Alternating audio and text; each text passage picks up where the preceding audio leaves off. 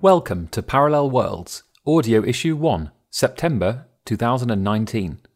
Word for word, the articles that appear in this month's Parallel Worlds magazine.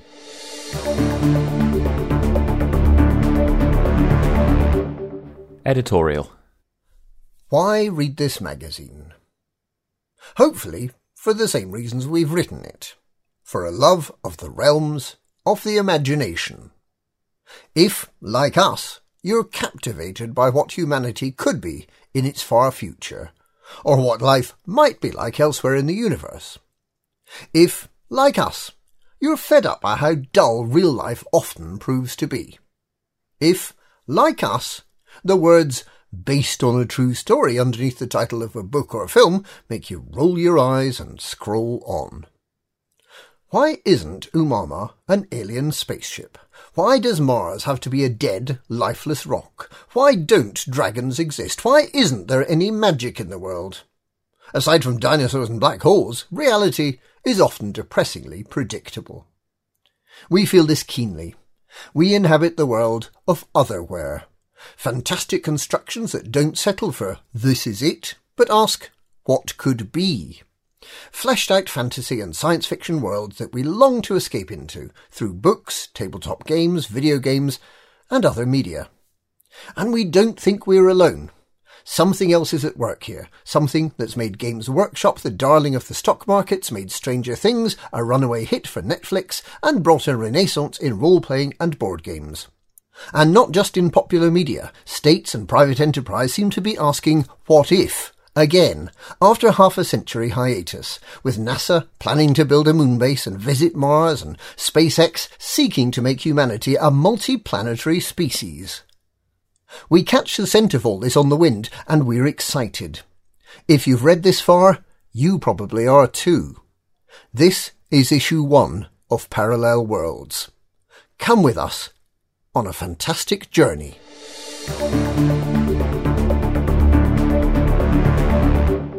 Interview. Isaac Childress. Every month, Parallel Worlds will feature an interview with an amazing content creator or personality working in science fiction, fantasy, or horror.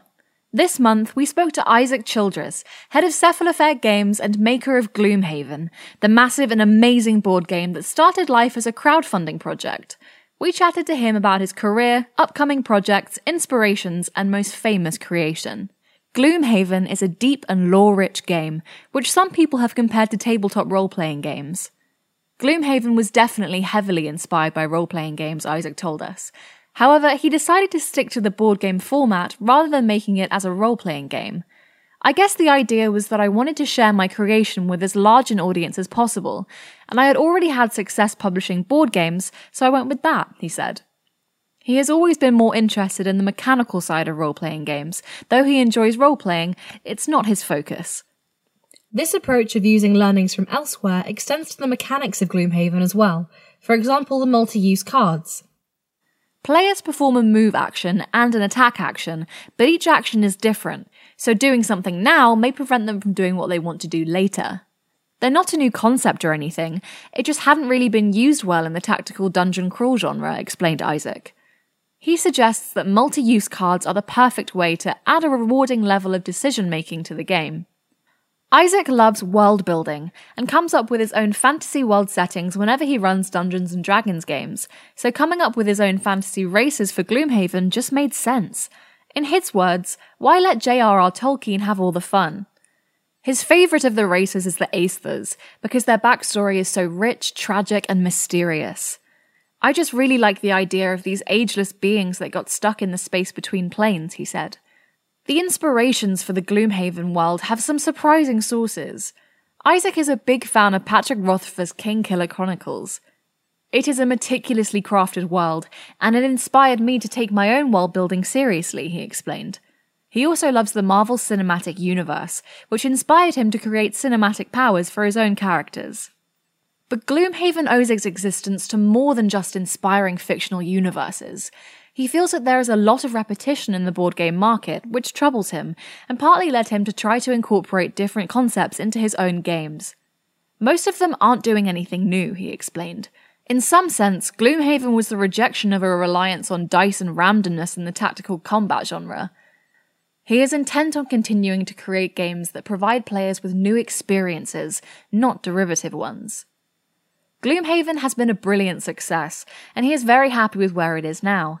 However, he managed nearly everything on his own until recently, when he hired someone to help with operations and marketing. If he were to do it all again, he would have hired that person sooner. That has been a huge boon for me, he said. Founders of Gloomhaven is another board game set in the Gloomhaven universe. It's a pretty niche Eurogame product, Isaac explained, and definitely has a more niche audience than a dungeon crawler like Gloomhaven. That said, Founders absolutely smashed its funding goals. I suspect that was due to the strength of the Gloomhaven brand, he commented. Isaac is currently working on both an expansion for Gloomhaven, as well as new projects outside that universe. One of these is a remake of Restoration Games' Dark Tower, which he is co-designing with Rob Daviau. It has been a great experience, he said. Gloomhaven seems to have a place very close to his heart, though. It's my outlet for creativity, which is very important to me, he explained. If I had a copy of Gloomhaven with me, I could continue to create adventures forever. However, Gaia Project is his all-time #1 game, partly due to its huge amount of replayability. I don't think I'd ever get tired of it, he told us. Another exciting development for Gloomhaven is the release of a PC game version. He explained, a lot of the overall feel and pacing of Gloomhaven was inspired by video games like Elder Scrolls, Diablo, and Darkest Dungeon.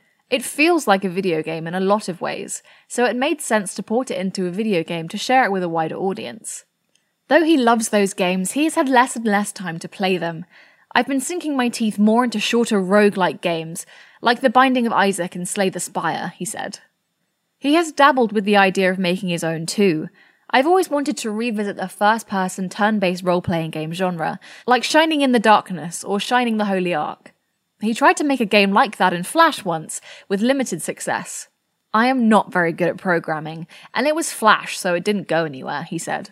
These days, he doesn't get much time for reading, but found the time to finish Perdido Street Station by China Miéville earlier this year. It had some pretty great world building, but the story was a little disappointing, he remembered. When it comes to films, he names Brazil as his favourite, followed by, in no particular order, Mad Max Fury Road, Nausicaa of the Valley of the Wind, and The Big Lebowski. Choosing is hard, he admitted. Isaac is a physicist by training, but went into board game design before taking a job in the field. His thesis was about the effects of radiation on graphene and topological insulators. However, he doesn't miss that world at all. Gloomhaven and Founders of Gloomhaven are available from local gaming shops and online. The PC version of Gloomhaven was released in July on Steam and is available now.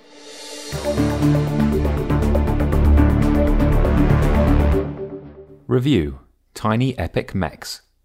Tiny Epic Mechs is the latest game in the Tiny Epic series to be fulfilled from its Kickstarter and head out to retail. If you're unfamiliar, Gamelin's Tiny Epic games pack away into a box about the size of 3 DVD cases stacked together. Yet the modular components often fill a table and offer medium-length, fairly weighty play experiences. Every game in the series is a completely different theme and playstyle, although, a bit like the Final Fantasy series, there is a common DNA throughout many of the titles. Tiny Epic Mechs is a 1 to 4 player arena combat game. Players score in 2 ways. The television audience awards points for various elements of combat, such as damage dealt, initiating a duel, and winning a duel. The other, much more impactful way of scoring is by controlling spaces of varying value around the arena at the end of 3 scoring rounds. 4 actions are programmed at the start of each round using direction cards with unique actions, such as collect resources or buy weapons. Players take it in turns to execute their program 1 action at a time. If 2 units meet on a space, they duel until one is forced to retreat, either because they have expended all available weaponry or have suffered a knockout. Tiny Epic Mechs looks great on the table. The arena is colourful and futuristically sharp, with a Tron vibe. The miniatures have incredible table presence, and this is the latest Tiny Epic game to feature meeples, custom playing pieces in the shape of a figure which has slots to carry plastic items, mainly weapons.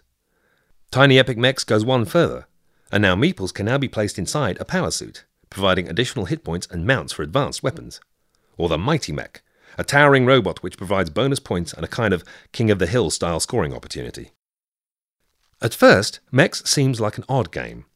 Pitched as a game of arena combat, duels occur randomly, and in the early stages of the game, it is common for the victor and loser to score the same points.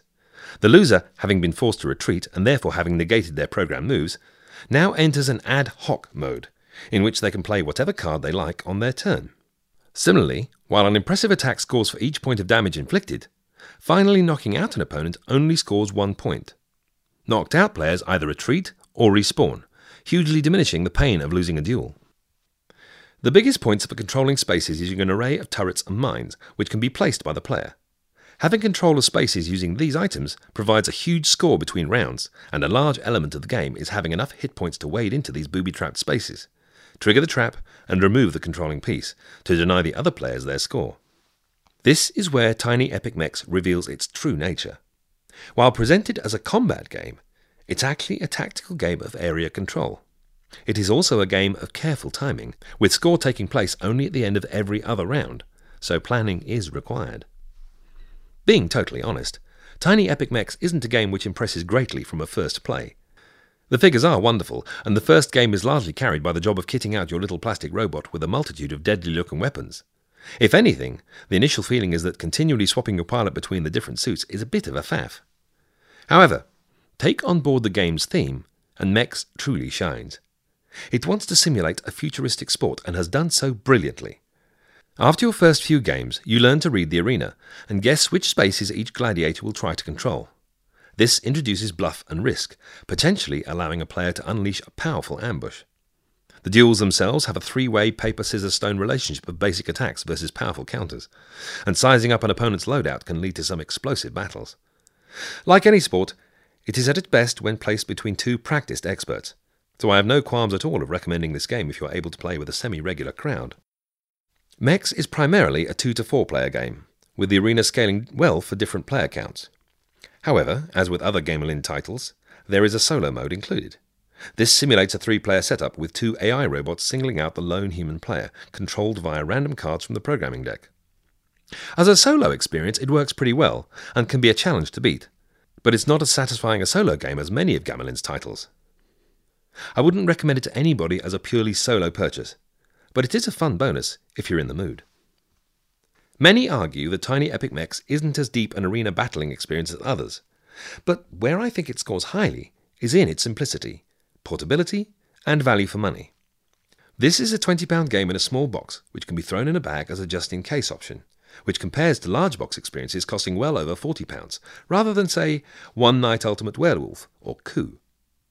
As such, and for its elegance, ease to learn, lovely toys and convenient length, Tiny Epic Mechs definitely punches above its weight, probably using a warhammer or a railgun.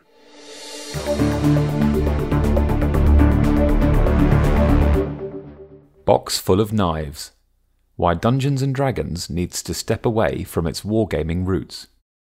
Every tabletop role-playing game is a system, composed of mechanics designed around a certain story that the system wants to emulate. They're toolboxes.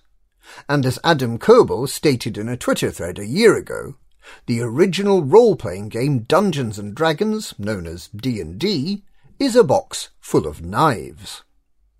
The mechanics tell you how to fight things and take their stuff in great detail, and everything else is left in broad strokes and not supported by the mechanics.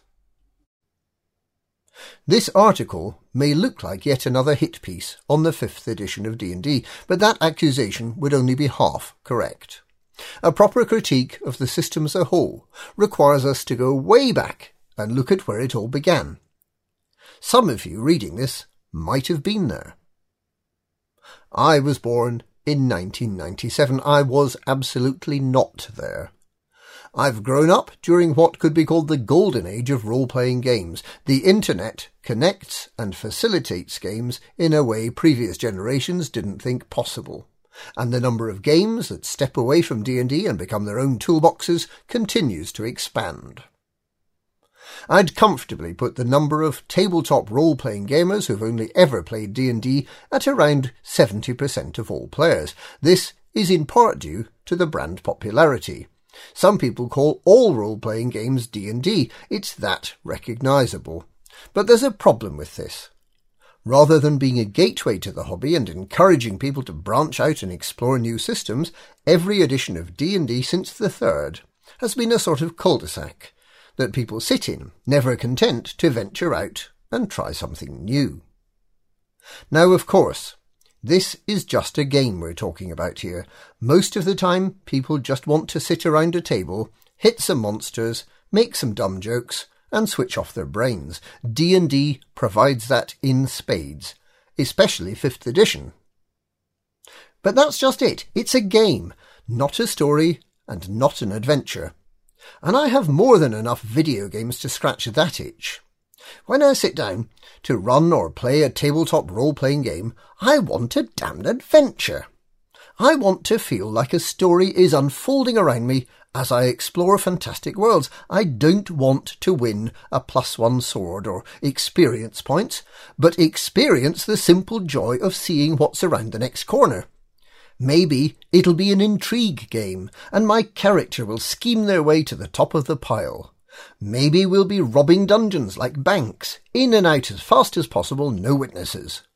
A story, not a game. This is the part of the conversation where someone's likely to say, but the system doesn't matter if your game master and group are on the same page. Or, you can just hack and homebrew the system to do what you want. And sure, you can do that. Some of the best storytelling and role-playing experiences can come from a game where both the game master and the group dip into books for what they need and work out the rest for themselves. But in a commercial environment, where there are many choices of different RPGs, why would a group use a system that doesn't accommodate their playstyle? For those who really want detail, there are games like Pathfinder or Rolemaster which offer a detailed simulationist approach. You absolutely know that's what you're getting with these systems. 5th edition seems to be trying to be in the middle ground between story and game, but there's a danger in being there, as it can be frustrating for storytellers, gamers, and simulationists alike. There's no denying that 5th edition is incredibly popular. It's one of the industry's biggest success stories of modern times. However, people seem petrified to step outside 5th edition's cul-de-sac and spend a bit of time learning. There are a wealth of systems with fewer rules than 5th edition, but more tools to create amazing stories and adventures. Apart from the aforementioned Pathfinder and Rolemaster, games like Basic Fantasy, available online for free from basicfantasy.org, is an amazing resource. The generic Universal Role-Playing System, or GURPS, from Steve Jackson Games, is still going, with a light rules system and tons of optional resources for players and game masters. Less rules, more tools. One of the best rules light offerings around at the moment is Into the Odd by Chris McDowell. Into the Odd, like 5th edition, is about killing things and taking their gold. Into the Odd lays out the tools for this in about 3 pages. It's slick and exciting and rather weird. Characters often die, but those who survive feel an incredible sense of triumph. And as the permanent games master of many playing groups, having a light toolbox of a system that I can add bits to on the fly is just perfect. It becomes my own the more I play around with it. Could 5th edition give me a great adventure or story? Sure. With the right games master, and players, and plotline, and. If you want to feel like you're on an actual adventure, you have to work around 5th edition, because you get nothing but knives. Spellcasters can take cantrips that do stupid amounts of damage, and every spell is tailored to solve a huge number of problems, but most of those are combat-based. Also, the legacy of the level system is still a problem that won't go away. Beyond level 10, your average party can trivialise most threats and encounters, dominate non-player characters to do what they want, and rain hellfire upon the land. They're not underdogs, and the story isn't compelling. With previous editions, the game balanced this by making you really weak and inexperienced at the start, but players didn't want to do the hard yards to get to the sweet spot, levels 5 to 9, so the starting characters were powered up a bit as the game went on. What's left is a bit like a summer blockbuster, with a massive budget and cool special effects. It's fun enough in small doses, but can't we have something a bit more nuanced and thrilling? Of course, going too far in the opposite direction won't help either. Ars Magica is a game where you can play a wizard, spend several years in a tower working on a spell, and then get eaten by a wolf when your servants fail to protect you on a routine excursion. It might not sound it, but that game was pretty damn fun, and all randomly assigned too. Which brings me to my next point. Renowned old-school role-playing blog The Alexandrian refers to random tables as low-tech procedural content generators, which is absolutely true. The best games I've played haven't been strings of narrative tied to big combat set pieces that take hours to resolve. They've been glorious, weird sandboxes, where player agency rules the day and the game master's sacred duty is to facilitate the players while they make the plot happen. Not the other way round. And it's really, really hard to build and facilitate if your toolbox is full of nothing but lots of different knives. Perhaps there's an excuse for this in video games or other platforms where the method of play is hardwired and expectations are advertised in the screenshots, but an RPG where imagination is supposed to be at the heart of the experience? We need more forks, or even a paintbrush or two. Rules that help players interact with the world in different ways are essential. 5th edition also has a problem commonly referred to as the long rest economy. The players can take a long rest to heal up completely and be ready to fight. Common sense dictates that this should be something done between adventures as a form of downtime. Unfortunately, the rules of 5th edition don't mandate that, and I've seen many game masters have the threat and challenge sucked right out of their session when the players take a long rest in a dungeon. But surely they can apply common sense. The system doesn't need to tell them, right? I run into this argument a lot, and it holds some merit.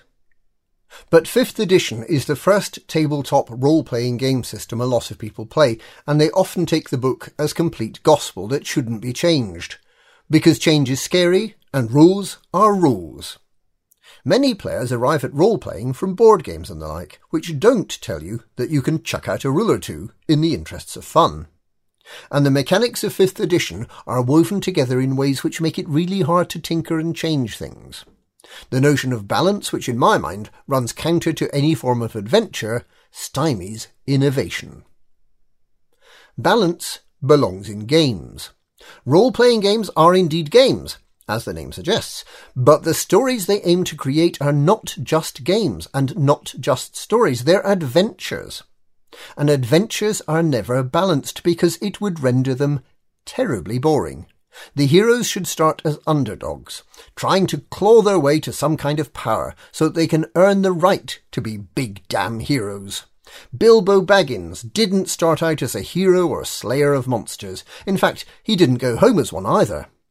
He feels like more of a person than any tiefling warlock or genasi cleric because he's always the underdog, getting by on his wits and the aid of his friends, which is what any adventure should focus on. A final thought.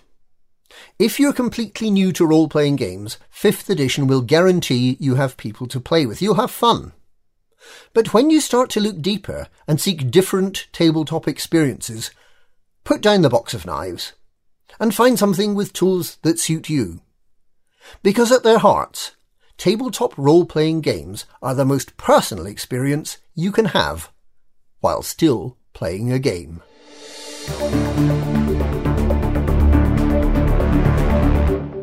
Intermediate Frustration, the new Call of Cthulhu starter set.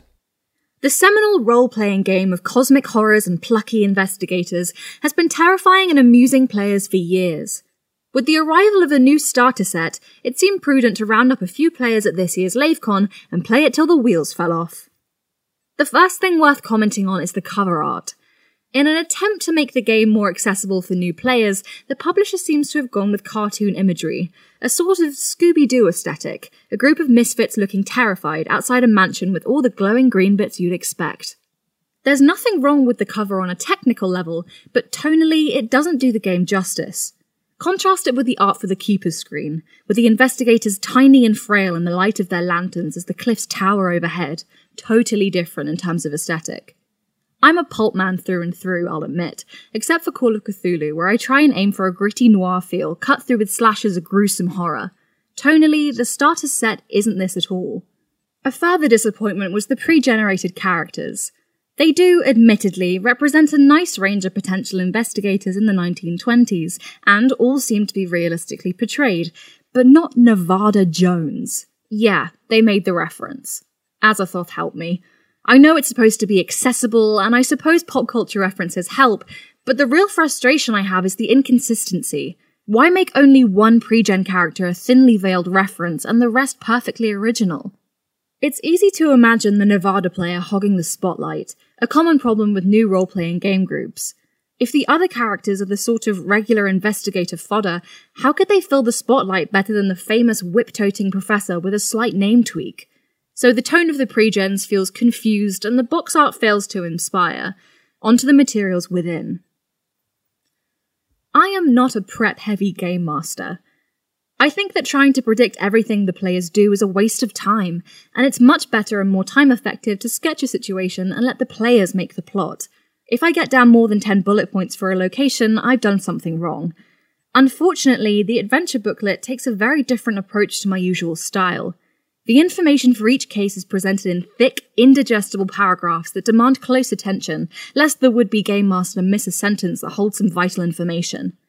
For a beginner, this is obtuse. And even with some experience, I struggled to pass the information into usable chunks. The writing itself was of good quality, and would provide an enjoyable read in other circumstances. Unfortunately, all 5 of the cases in the starter set proved to be too verbose. Actually opening the box and running the system for the first time would be a nightmare for new game masters and players. As a game master with some experience, I found myself having to pull all the most relevant pieces of information from the cases and turn them into a sort of cheat sheet for running the game. Surely the casebook itself should fulfill this purpose. To sum up, the cases occupy a strange place on the spectrum. A nightmare for new game masters and a chore for experienced ones. Their target audience is unclear. It seems that the sweet spot for prep materials would be game masters of intermediate experience, but surely at that point they'd want to write their own content. I struggle to recommend the starter set based on the cases alone, and I feel that they present an obstacle to satisfying play. One thing the Quick Start doesn't lack is handouts. Glossy maps, letters for the pre-made adventures, there's enough to fill a tabletop. But it feels soulless. All of the maps, such as the Arkham one, seem to have been made digitally, with absolutely no consideration being given to the aesthetics of the time. Buildings are airbrushed brown blocks, everything feels like it was done in an older version of Photoshop.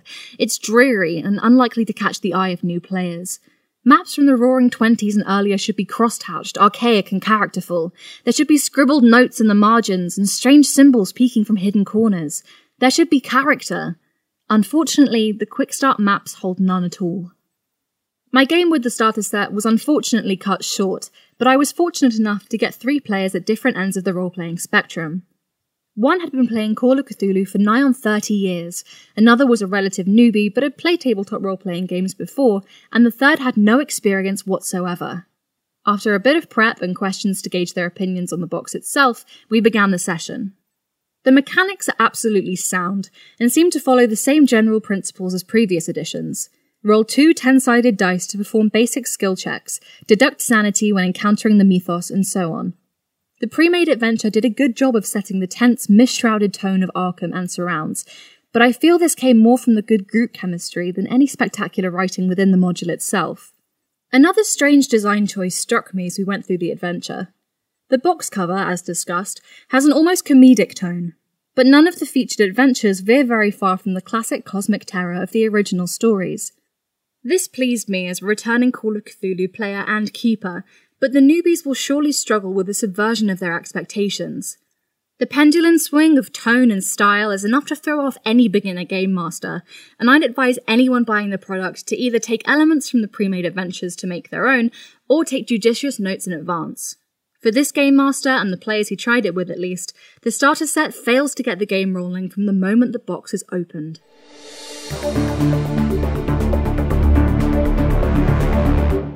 Mini of the Month, Cathalus the Elf. I have come here to this dark underground place to oppose the evil that lurks here. My woodland home is far away. The land has a rhythm, a balance that must be preserved. As elves of the forest, our part in that balance is to be caretakers and guardians for all life that grows amidst the bush and scrub. Animals live and die. They are hunted and hunters, predators and prey. That is part of the way of things. Our place is not to intervene. But the elders have sensed an evil here, lurking in the depths of the world. They have sent me and my hunter-kin brethren to oppose it. 2 days ago we descended into the darkness of this subterranean world. These passages are man-wrought, part of a great fortification built upon this land many years ago to subjugate it. In those ancient days we mustered our strength and fought the humans, until they were forced to abandon their designs. Their stone keep was left as a monument to folly, until the tunnels beneath it were taken by corruption. I do not know what lives here, but it is a blight upon all things living above. Root and branch have sickened since this land became afflicted. We hunters must come here and root out the evil, so the sickness can be cured. We left our people 2 days ago, journeying by day and night by ways known only to us. There are doorways and magic passages made by our kind long ago, before humans came to this world. We spoke with the trees and with the wind, obtaining their aid in our quest. 5 of us entered this decaying stone kingdom. At first, all was quiet, and we walked together through ruins, picking our way over rockfalls and down rough-hewn stairs into the bones of the world. Within hours, daylight became a mere memory to us. The darkness became everything, seeping into our blood and our bones. When flames sprang from the darkness and orcs appeared, we were caught by surprise. Feral faces with bloodshot eyes surged towards me, their rusted blades hacking and slashing in the narrow alleyways, seeking to maim and kill me and my companions, leaving us to die in the gloom, far from sunlight and the green warmth of home. The fighting was brief and vicious. With knife and spear, I drove them from me, but lost touch with my kin. The flickering firelight and the echoes and screams of war disappeared into the tunnels until the silence fell once more. I was left alone in silence and shadow.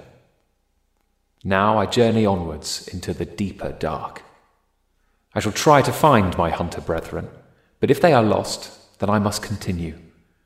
The evil that lives beneath our woodland realm must be opposed. Remember me if I am lost, for all brave deeds should become memories in story and in song. A Grenadier cast from the late 1980s and early 1990s. This lead figure came as part of a group of 4 ordered from eBay back in 2015 or 2016. I've always been a fan of the Grenadier castings from that period, and despite their age, this little group of elves really holds up well alongside modern plastics, white metal and resin. The moulds were eventually bought by Mirliton, and you can still purchase some of the old figures as new from them. The elves of this group are part of my tabletop role-playing games collection rather than being used as part of an army. This means Cathalus gets displayed in a woodland scene or goes in the adventurer's box, just in case someone wants to play an elf in a fantasy role-playing game campaign. If you're looking for good rare models, doing a search on eBay for Grenadier miniatures always means you'll find a rare treat.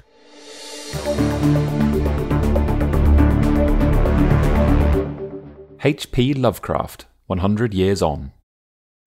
A century after publication, the works of H.P. Lovecraft continue to influence popular media.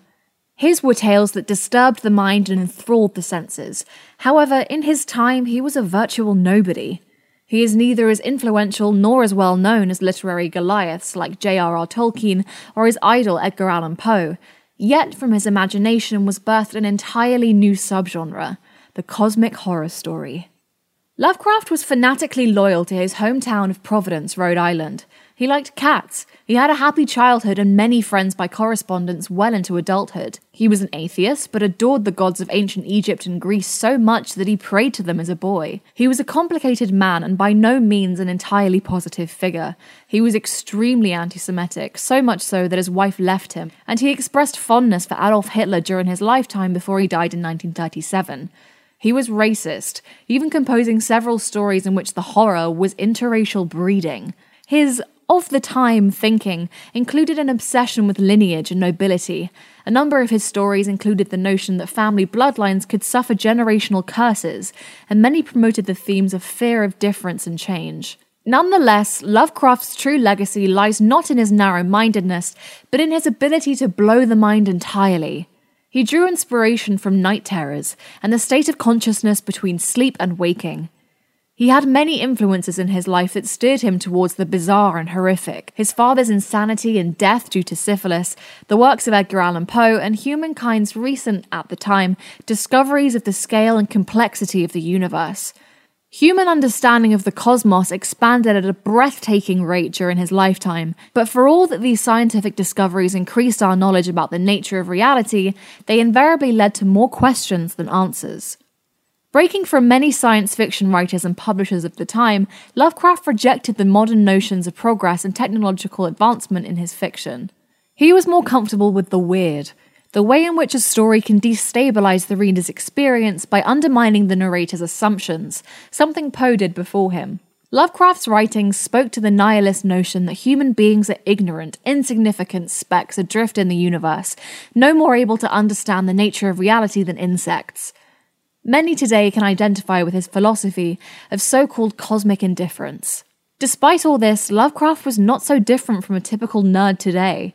He was an amateur astronomer. He became interested in stories as a child, enthralled by the gothic horror tales his grandfather shared with him. He read ravenously, preferring books to people. His non-fiction work, supernatural horror and literature, references a vast array of fictional works, demonstrating his knowledge of the field at the time. Lovecraft chose to write in a thick British style, which was already considered out of date at that time. This was something he was inspired to do by Edgar Allan Poe, and, like Poe, he included various archaic forms of language in his work. He didn't think his own stories were particularly worth publishing, at least at first. Arguably, of all of Lovecraft's short stories, his most influential and well-known is The Call of Cthulhu. It is the only story he ever wrote centered about the eponymous Cthulhu, which would go on to be the focus of one of the greatest collections of modern folklore, the Cthulhu Mythos. The story, originally published in the pulp magazine Weird Tales, is framed as a manuscript discovered after the death of a man named Francis Wayland Thurston. It contains 3 stories within a story, each describing escalating narratives throughout a fictional history, describing the worship and near escape of the long-lived eldritch abomination. Readers who have not read the story are encouraged to do so. It's a fascinating experience and a premier example of Lovecraft's work. A creature beyond human understanding, capable of impossible things, is discovered, possibly worshipped, and drives witnesses to utter madness. In the story, Cthulhu has been imprisoned for vigintillions of years, a vigintillion being 10 with 63 zeros after it. This sort of mind-bending detail is typical of Lovecraft. The story includes horrifying dreams and cults seeking to bring back ancient horrors, both of which have become common fantasy tropes. At the time, Lovecraft thought it was a middling story, and Weird Tales didn't want to publish it when he first submitted it. Since its publication, however, it has acquired incredible renown. In addition to being remade as films, comic books, and radio plays, in 2018 it was published as a video game. The Call of Cthulhu tabletop role-playing game released its 7th edition in 2014 and has been featured in popular shows such as Critical Role. During his life, Lovecraft was generous with his fictional world. He invited other writers to work within his mythos, labelled thereafter the Cthulhu mythos. The first group included Clark Ashton Smith, Robert E. Howard, Robert Bloch, Frank Belknap Long, Henry Kuttner, and others, and this period of development was later called the First Stage. After Lovecraft's death due to cancer of the small intestine, the Cthulhu mythos was expanded further in the second stage, guided by his friend and publisher August Derleth, who first coined the term Elder Gods. Since Derleth, many writers of Lovecraftian horror have taken inspiration from the mythos. After some dispute between Derleth and R.H. Barlow, the writer Lovecraft left as executor of his work, copyright of his work is now public domain. Lovecraft wrote many other Cthulhu-themed stories that hint at the vast-length mythology he had constructed. Most of his writings fit into this massive world narrative. Throughout his work, he managed to maintain the sense that we were glimpsing something huge and beyond comprehension. Dagon was an earlier piece, believed to be the very beginning of the Cthulhu mythos. Pickman's model is the tale of an artist who creates disturbing pieces, and independent filmmakers from many countries have turned the story into short films. At the Mountains of Madness is the nearest we get to an explanation of Lovecraft's fictional history. It is the journal of an explorer, one William Dyer, who journeys to Antarctica and discovers an ancient city beyond a huge mountain range. The explorers face horrid monsters and barely escape with their lives.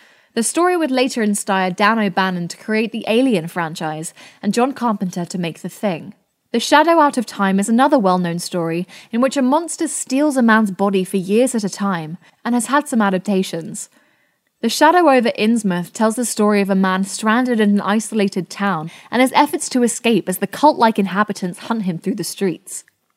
Lovecraft's own favourite of his stories was The Colour Out of Space, centred around a poisonous meteorite that crashes into a Massachusetts farm. My personal favourite of Lovecraft's work is Cats and Dogs, a 6,000-word essay making the very important point that cats are superior to dogs. Lovecraft wrote, "Dogs, then, are peasants, and the pets of peasants. Cats are gentlemen, and the pets of gentlemen." The man certainly loved his cats. Other works included The Case of Charles Dexter Ward, Cool Air, once adapted into a comic called Baby It's Cold Inside, The Dreamland Stories, The Dreams in the Witch House, The Dulwich Horror, The Festival, From Beyond, a parody of Frankenstein eccentrically titled Herbert West, Reanimator, In the Walls of Eryx, Lovecraft's only science fiction pulp piece, The Music of Eric Zan, The Nameless City, The Outsider, The Rats in the Walls, The Shunned House, an unusual parody called Sweet Ermengarde, The Temple, The Thing on the Doorstep, and The Whisperer in the Darkness. Many of these stories aren't horribly racist, and some are quite profound. His creations were used so freely, indeed with his urging, by a group of his contemporaries known as the Lovecraft Circle. Lovecraft's legacy lives on in the work of many writers and other artists. A number of well-known horror and fantasy writers, including Stephen King, Ramsey Campbell, and Neil Gaiman, cite Lovecraft as one of their primary inspirations, and have written Cthulhu mythos stories. Anthologies of new Cthulhu fiction continue to be popular, with the Black Wing series edited by S.T. Joshi and the Innsmouth anthologies edited by Stephen Jones, showcasing the work of a number of contemporary writers who continue to explore the mythology. Lovecraft's influence even extends to the creators of Japanese manga and anime, such as Junji Ito, Hideyuki Kikuchi, and Kiyaki J. Kanaka. Various science fiction works have also drawn inspiration from Lovecraft's alien monsters, and the less that is said here about the tentacle fetishes that have grown out of Cthulhu obsessions, the better. There was a rock band called H.P. Lovecraft in the 60s and 70s that wrote songs inspired by his works. The owners of their record company even got permission from Lovecraft law guardian August Derleth to use the name for their band. Metallica also released a song called Call of Cthulhu, and various other songs that reference his works. In some ways, the horror of Lovecraft's work has become diluted by its popularity. Cuddly Cthulhu toys, t-shirts, and other memorabilia are available everywhere. The children's book, Where's My Shoggoth by Ian Thomas, is also an interesting take that keeps the weird but dials down the fear. Finally, Lovecraft has inspired many games in the years since his death, despite loathing games while he was alive. Many tabletop games are based on or influenced by his works. For example, the legendary Dungeons & Dragons used his works as inspiration for the infamous Mind Flayers and the Far Realm, and the Great Old Ones are explicitly lifted from his work. A board game based on the Call of Cthulhu with the same name was released in 1981 and is in its 7th edition. The shadow over Innsmouth inspired the video game Resident Evil 4, and many other video games owe his imagination a debt, including World of Warcraft, Call of Duty, The Elder Scrolls, Bloodborne, Fallout, RuneScape, Smite, The Witcher, XCOM, and Hearthstone. A reader unfamiliar with Lovecraft would do well to pick up some of his better-known stories. In his time, his tales opened the eyes of readers to otherworldly horrors, the like of which they'd never imagined. Today, reading his work is a remarkable exercise in a kind of cultural anthropology.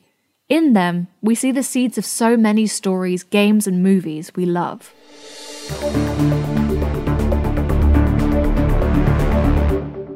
Breaking the law. How fantastic is too far? Good stories invoke and involve the imagination of the audience. Whether we prefer magic, futuristic technology, or the impossible and inexplicable power of something that came from the shadows, ultimately we, as readers, are accepting the narrative of the writer and escaping the real world to envisage the scenes of their fiction. In order for the reader to maintain a suspension of disbelief, writers and designers behind fictional universes face many hurdles. In science fiction, one of the most important challenges is determining how things work. Often, this follows the Asimov method, with scientific rationalization based on existing science and some pseudoscience added on top. However, not everyone is a professional physicist before they start creating science fiction. Some decide to go a different way and blend in a little magic or a dose of the supernatural. This is called science fantasy. How far is too far with mixing in the fantastic can be a subjective judgment call. After all, we are dealing with a varying threshold of an individual consumer's escapism. What jars one person out of the story can be different to what another is happy to accept. For writers and designers, it can be a little harder to judge where the border is, particularly when dealing with prior knowledge their audience may bring to their reading or viewing experience. As a trained scientist, this writer often finds himself annoyed by knowing too much. Flux capacitor, for example, may be meaningless enough to a layperson that it sounds right to power a time-travelling DeLorean, but to me, it's a nonsensical mashup of unrelated jargon. The illusion is shattered. This doesn't mean I disliked Back to the Future, only that I was the one jerk pointing out all the problems with it. It's worth noting that this debate has been part of science fiction for decades. Arthur C. Clarke's third law, any sufficiently advanced technology is indistinguishable from magic, has always been a rationale for writers and designers to make imaginative leaps when considering what might be possible in the future. For some, this is made a bit more palatable when these leaps are rationalized as novums, a term coined by renowned theorist Darko Suvin in 1979. When relevant consultants are brought aboard a project, whether they be physicists, biologists, or other specialists, the scientific basis for given premises is strengthened, meaning the pseudoscientific leap, or novum, is based on established theories and the resulting story can be plausible for more people. Essentially, advice from an expert in the field you're breaking the rules in can help you lie believably. There is also an issue of trying to identify the border between science fiction and science fantasy. Few physicists took issue with Star Wars, except Neil deGrasse Tyson, because the franchise announces itself right from the start as being far from our reality. A long time ago in a galaxy far, far away. Star Wars is clearly planted firmly in the science fantasy genre. The Force, lightsabers, and the Death Star are obviously ludicrous concepts, but we don't mind. So why is it that so many people took issue with that one scene in the 2013 film Gravity, spoilers ahead, where George Clooney is ejected into space as the protagonists attempt to reach a space station? The answer comes from the comparison. The premise of Gravity requires it to be real, or as close to our reality as possible. That association is part of the narrative. That means flaws in the premise also invoke greater criticism and a sharper focus on how its story works. So people don't complain about Star Wars because when it started, they jumped to long ago and far, far away. The film never tried to present itself as realistic. That illusion never even began. However, when Gravity bumped off George Clooney, It was a jarring shift from a movie attempting realism throughout its narrative to breaking one of the most fundamental laws of physics. Of course, this was an issue primarily pointed out by scientists, and those unfamiliar with the behaviour of objects in a vacuum may not have even noticed. Here's a good parallel explanation.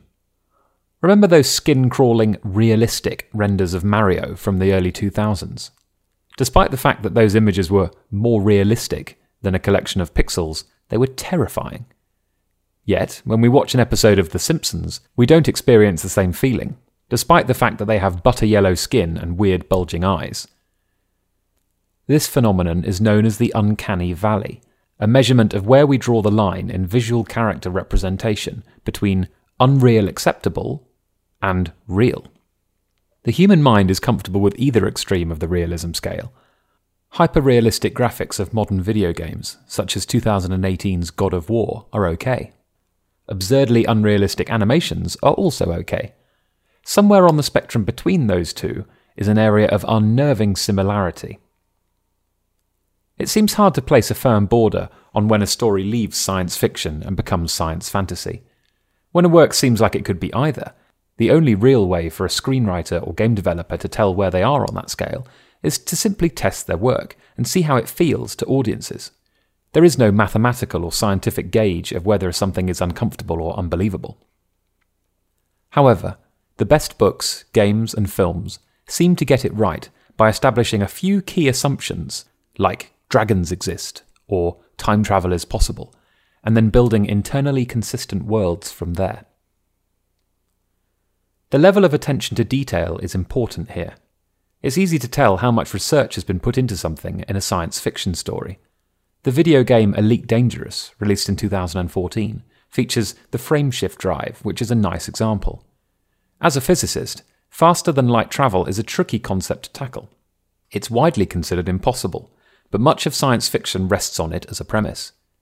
In this case, even the name of the novum was clearly chosen carefully. Frameshift drive is an obvious reference to the theories of relativity, closely intertwined with the universal speed limit. Further investigation into the game's lore reveals references to the Alcubierre drive, a real theoretical model of faster-than-light travel.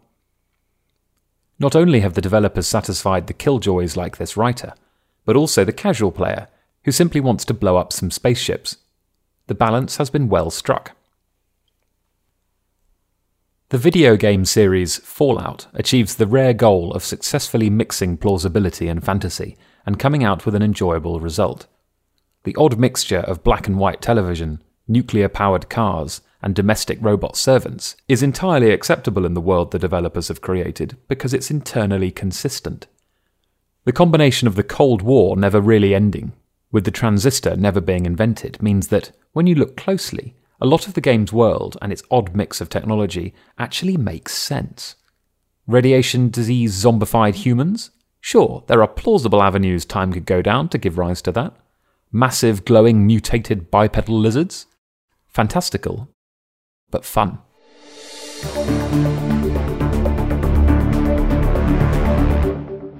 UK Games Expo 2019. Held at the Birmingham National Exhibition Centre, the Expo has become an annual event and a must-attend for board, card, role-playing and wargame enthusiasts all over the United Kingdom. The first UK Games Expo was held in 2007 at the Clarendon Suites in Edgbaston, but the convention really took off when it moved to the Hilton Birmingham Metropole and later the National Exhibition Centre. Now, it's one of the largest gaming conventions in Europe. According to the press material, it's the world's third largest, and there's certainly a sense of scale when you arrive. The convention monopolises the largest indoor exhibition spaces at the centre and also makes extensive use of the Hilton Birmingham Metropole rooms for tournament play and private hire. Inside the convention, the mixed use of spaces gives the event a unique feel. For the first-timer, it can be a great shopping exercise, the kind of expedition we used to do before internet shopping. However, there's still very much a place for this kind of spectacle, and when you go and experience this kind of weekend, you start to see why. When you arrive, there's a pretty quick ticket validation process. and then a couple of stands with the full programme and a helpful little promotional discount booklet. You can get a holder and lanyard for your ID card, pick up some printed material, and head into the halls. At first sight, the UK Games Expo is a veritable hobby feast. Hundreds of stalls and thousands of people, more than 45,000 over the weekend in 2019. Whilst you might need to squeeze through the crowds and wait in a queue or two, it's wonderful to see so many enthusiastic people who like games wandering about and enjoying the spectacle. Bring and buy is a huge tradition at this kind of event, like Dragon Con and Warfare, but the bring and buy at UK Games Expo is the biggest in the UK. This is when people bring along things they no longer want and put them in a huge second-hand sale. Proceeds from each sale go to the contributor, with a small cut taken by the event organisers to go to a registered charity. Attendees can wander round the tables and pick up things they like for a bargain, or find something rare that someone else no longer has a need for. Touring the stalls is quite an experience this year. There were huge displays from Games Workshop, Asmodee, and some of the other major publishers of gaming content. Scattered about next to them are an assortment of startups, self-published works, consultants, manufacturers, stockists, and plenty of other stuff. There's something for all sorts of hobbyists here, and this definitely makes the Expo a much better destination than a Comic-Con for the shopping omnivore who's looking for something a bit different from comics and associated merchandise. It's worth sparing a thought for some of the hobby shops that are dotted around the country. Stores like Spirit Games in Burton have been around for decades, and seeing them at the UK Games Expo is like seeing old friends.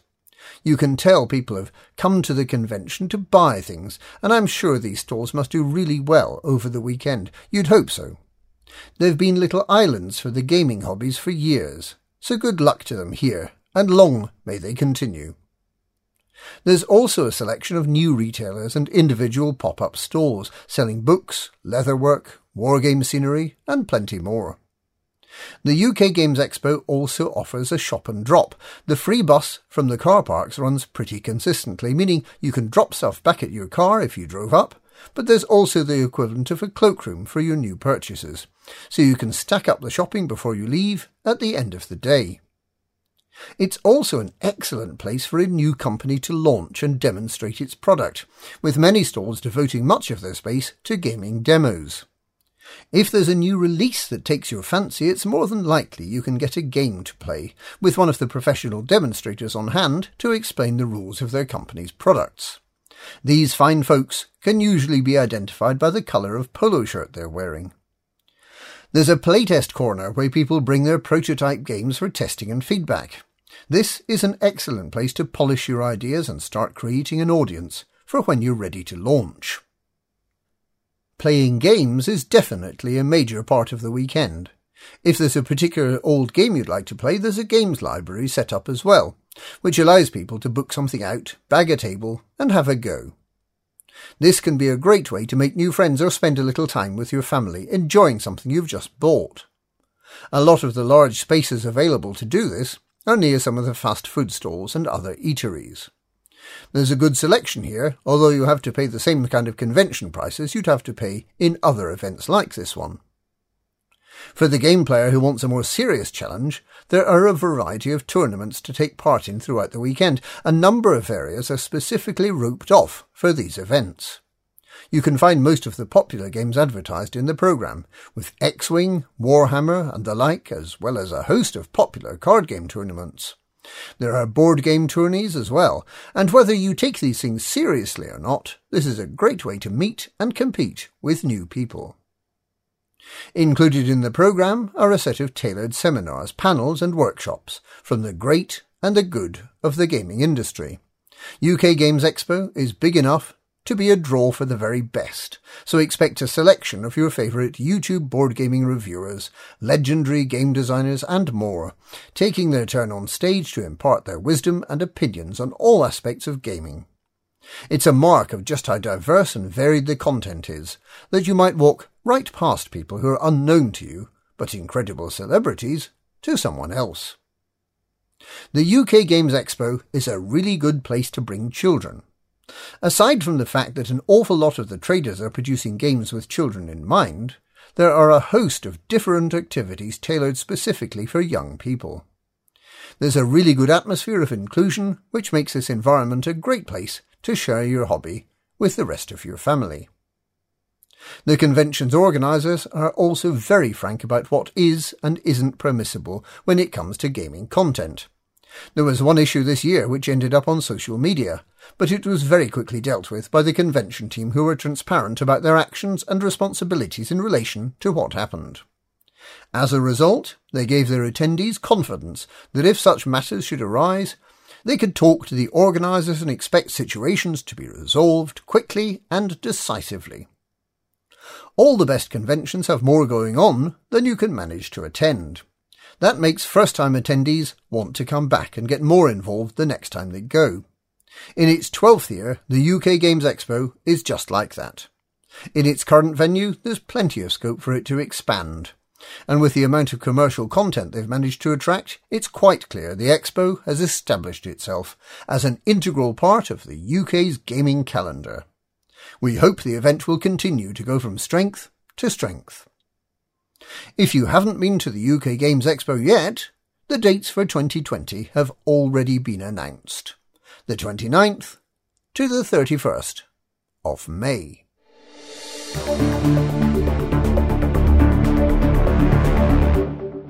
Call of Demons. I'm in position. Okay, move in. Check your flanks as you pass the houses. Jill, can you see Tommy? Yep, I'm covering. Breathing hard, I look left and right. The new VR headset is amazing, pixel perfect. Playing Gulf Heroes in VR is like being in the Middle East for real. Well, if the TV's anything to go by. The USB frictionless treadmill is awesome too, making me earn every yard across the dirt track between the buildings. I reach cover and shoulder my weapon, a sleek MP4 from the selection screen, nothing like the bright orange Bluetooth thingy I'm actually holding. Okay, I made it, I say. Confirmed. We're heading up. I glance back. 3 figures are moving towards me. I face front, scanning the terrain ahead, ready to return fire if fired upon. Right, we're with you. The voice is the same level on headphones from the chat group, which is slightly jarring. If we were really in a war zone, I'd expect a friendly squeeze on the shoulder and louder personal greeting. Pete, Jack and Hazel are all there, or rather, there in-game. They're dressed in desert camo and body armour, their faces expressionless avatars, unseeing and unreal. I turn away, trying to maintain the illusion. Sit rep. Team Baphomet's still standing. They're 60 metres ahead. Spread out in a circle. They haven't moved since the start. Camping it. You got eyes on them? No, they're over by the huts. Get down here then. They wait, and I catch my breath. The others aren't on VR. Pete plays with a mouse and keyboard, so does Jill. But then she's the sniper, so she has to be accurate, while Jack's using a gamepad. Hazel's got a headset, though. Beautiful, isn't it? I say. Shut up. Shut up yourself. Shouldn't buy rims for your car, eh? Zip it, you both! Right now, we're a team, remember? Let's go! We move out. I go first, Jill and Pete following with Jack and Hazel behind. I stare around, loving the view of burned-out cars, wrecked buildings, and bloody corpses. At the huts, I crouch down, peering through a broken window. I got one. What's he doing? Kneeling, facing the other way. Weird. I hug the wall, gun trained on the motionless avatar. I spot another kneeling figure, then more. The whole team. I get up close. Do you reckon they all crashed out? Might be, if they're on a LAN. What's this on the ground? I glance down. Lines are etched in the dirt. Some sort of symbol. Everything goes dark. Someone cries out. Pete, I shout, but no one answers. I turn around, but can't make out anything apart from the line of huts where I came from. Hazel? Jack? It's like the game just crashed into nighttime instead of gradually fading out the light. Weird. Jill? No one responds. I think about taking off the headset and texting them to find out if the game's frozen on them, but that'd ruin the immersion. There's something cool about being alone in the darkness. It's like a horror game, only here I've got an MP4. I run back the way I came, aiming for the cover of a hut. A light flashes, and I notice something naked and dripping with bloody slime, bigger than a human. For a moment, everything seems real. I level the MP3, spraying bullets, dodging and screaming like I've got a wasp in my clothes. Then the clip runs out. The dark and silence close in again. It doesn't make sense. This is Gulf Heroes, a war sim first-person shooter. How can a monster be here? Has someone hacked the server? Not acceptable, especially in a ranked tournament. Hey, anyone! Where are you all? The cool treadmill and VR experience is now not so cool. I want to take the headset off, but I know the moment I do, someone could jump me and everything would be lost. European ranking points are at stake. If we lose the match because I got scared, I won't live it down. I start towards the huts again, reloading. The magazine is cold metal in my hand, and I jam it into the slot. There's a faint hiss on the team chat channel, and the game's ambience behind that. A gentle nighttime breeze stirs the hairs on my arms. Wait, what? I stare down at rolled-up desert camo sleeves and the arm of my avatar. I feel the wind's touch. That's not possible. Tommy, is that you? It's Hazel's voice on the channel, but faint and distant. Where are you? I ask. I don't know. I fell. Can you see anything? Any kind of landmark I can use to get to you? I'm not sure. It's so dark here. The map function isn't working for me. Of course. The map mode shows our positions. I move my thumb to the hotkey on the side of my gun, but it isn't there. I can't find the button. Me neither. Can you do something so I can find you? Maybe fire some rounds into the air? Tommy, there's something out here. It'll get me if I do that. Remember, we're in a game, Hayes. I say the words, but I'm struggling to believe them. Do you see the others? Pete's here. He's dead, Tommy. His face really looks like Pete. Must be the light. I can't feel my legs, Tommy. There's a catch in her breathing. Sounds like she's in pain. Take the headset off, I tell her. But we'll lose. No, we won't. You're stuck God knows where, and I can't find you. If the game's still on, the only way we can win is if I find the rest of that Baphomet team. You can help me. Okay. I'm running for the buildings again. Cover. I need cover. Gravel crunches underfoot. Sound and sensation now as if... Tommy, is that you I can hear? I stop again. I don't think so. Gunfire erupts away to my left. I turn and almost trip over my own feet. Hazel screams over the channel. Instinctively, my hands go to my ears and my MP4 tumbles into the dirt. Instead of a headset, I feel a helmet and ear defenders. Hazel! There's no response. I stare into the dark, in the direction of the shooting. It's from where I've just been. Is that something moving?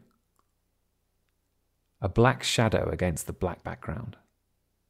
Someone must be there, unless Hazel killed herself.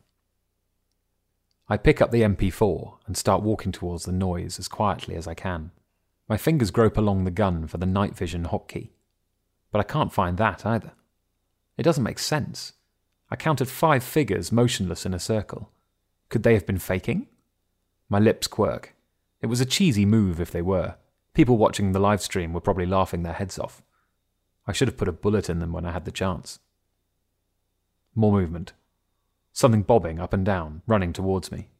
I stop, squint, level the MP4, switching it to semi-automatic. 3 round bursts, the best way to be accurate and save ammunition. Not that it should matter here, with ammo dump power-ups and the like seeded around the battle zone.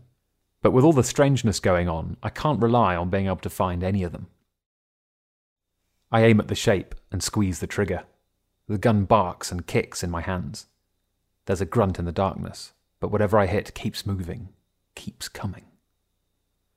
I fire again and miss. Jill's the accurate one, not me. But Jill's gone and the stakes are higher now.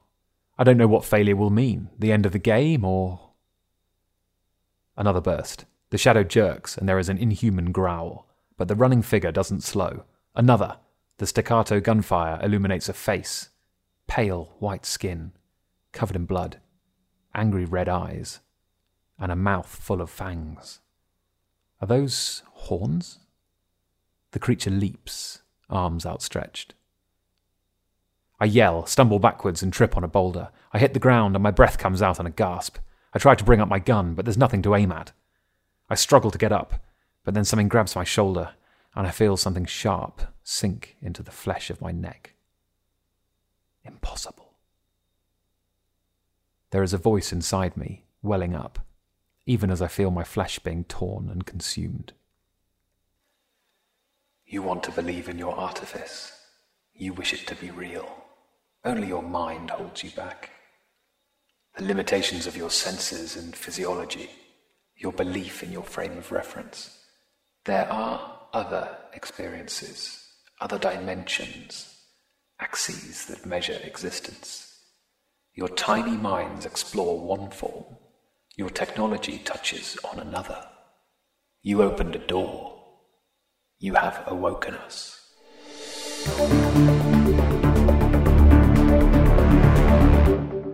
Promising the Stars, the 3 biggest space games of the 2010s.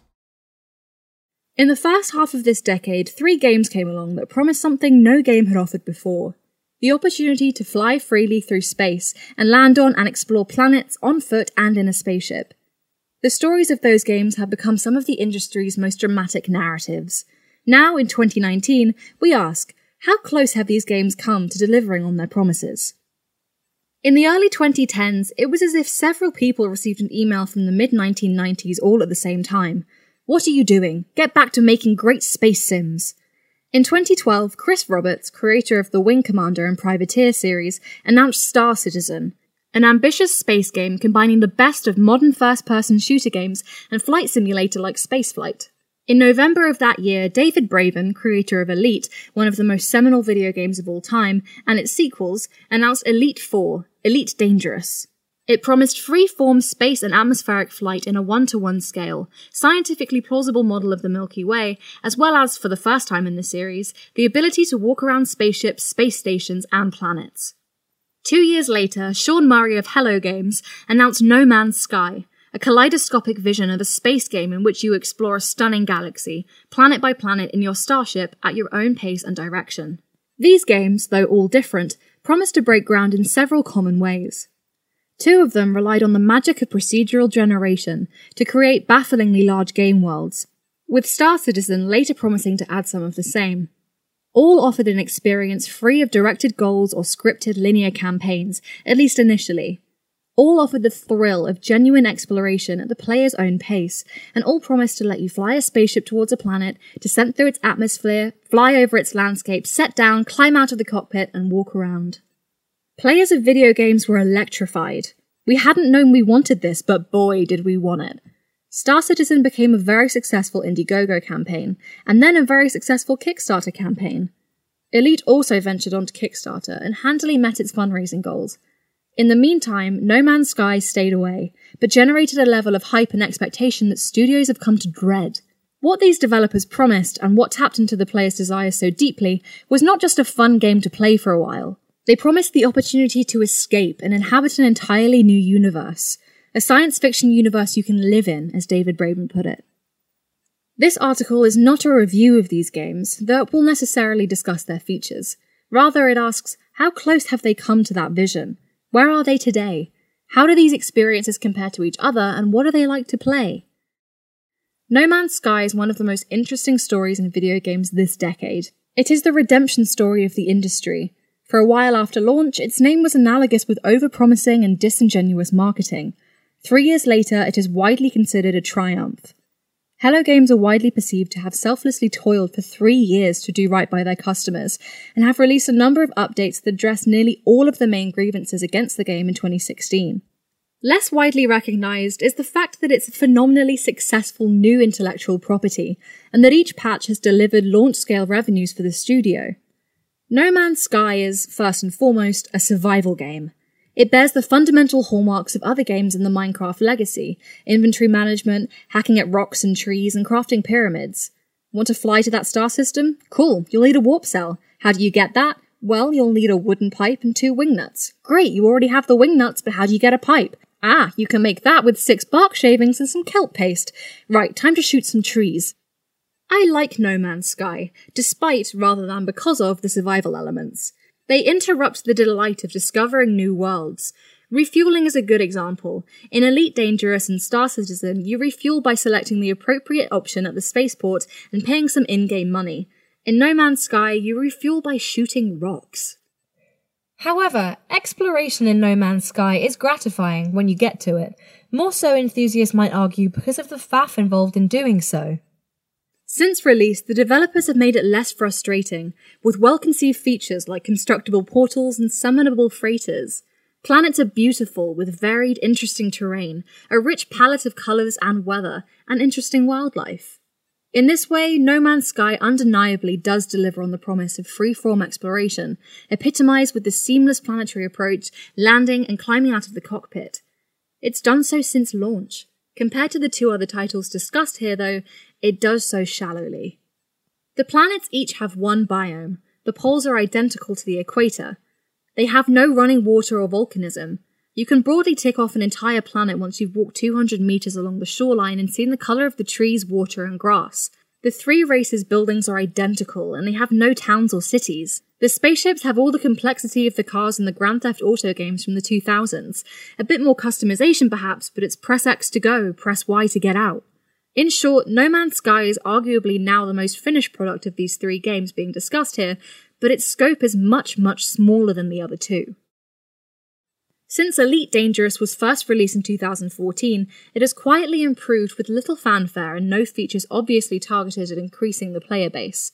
There has been no significant step along the development roadmap as laid out in the Kickstarter campaign since 2015, when Landing on Airless Worlds was introduced. A big update is coming late next year, apparently viewed internally as a re-release of the game, and it's widely expected to be either walking around spaceships and space stations or landing on atmospheric worlds. Space dogfighting and Elite's Galaxy are the game's 2 undisputed triumphs. Nobody has ever said Elite's Galaxy is rubbish or the combat is boring. The game's Stellar Forge engine has created a realistically sized approximation of the Milky Way, which is utterly fascinating and humbling to explore. You can visit every star you can see in the sky. There's no painted-on skybox, the backdrop changes as you traverse the play space, the nebulae and stars moving in relation to you. It is realistic, which means inevitably that it's a bit boring. Space is big and empty, and the not empty bits are mostly dust and rocks. However, planets are believable, varied, intimidating, and scientifically plausible, despite players only having access to airless rocks and ice balls so far. Each ship feels very different, and all aspects of their design are excellent. Engineering, customizing and tweaking every aspect of your ship's components, adds an order of magnitude to its potential complexity.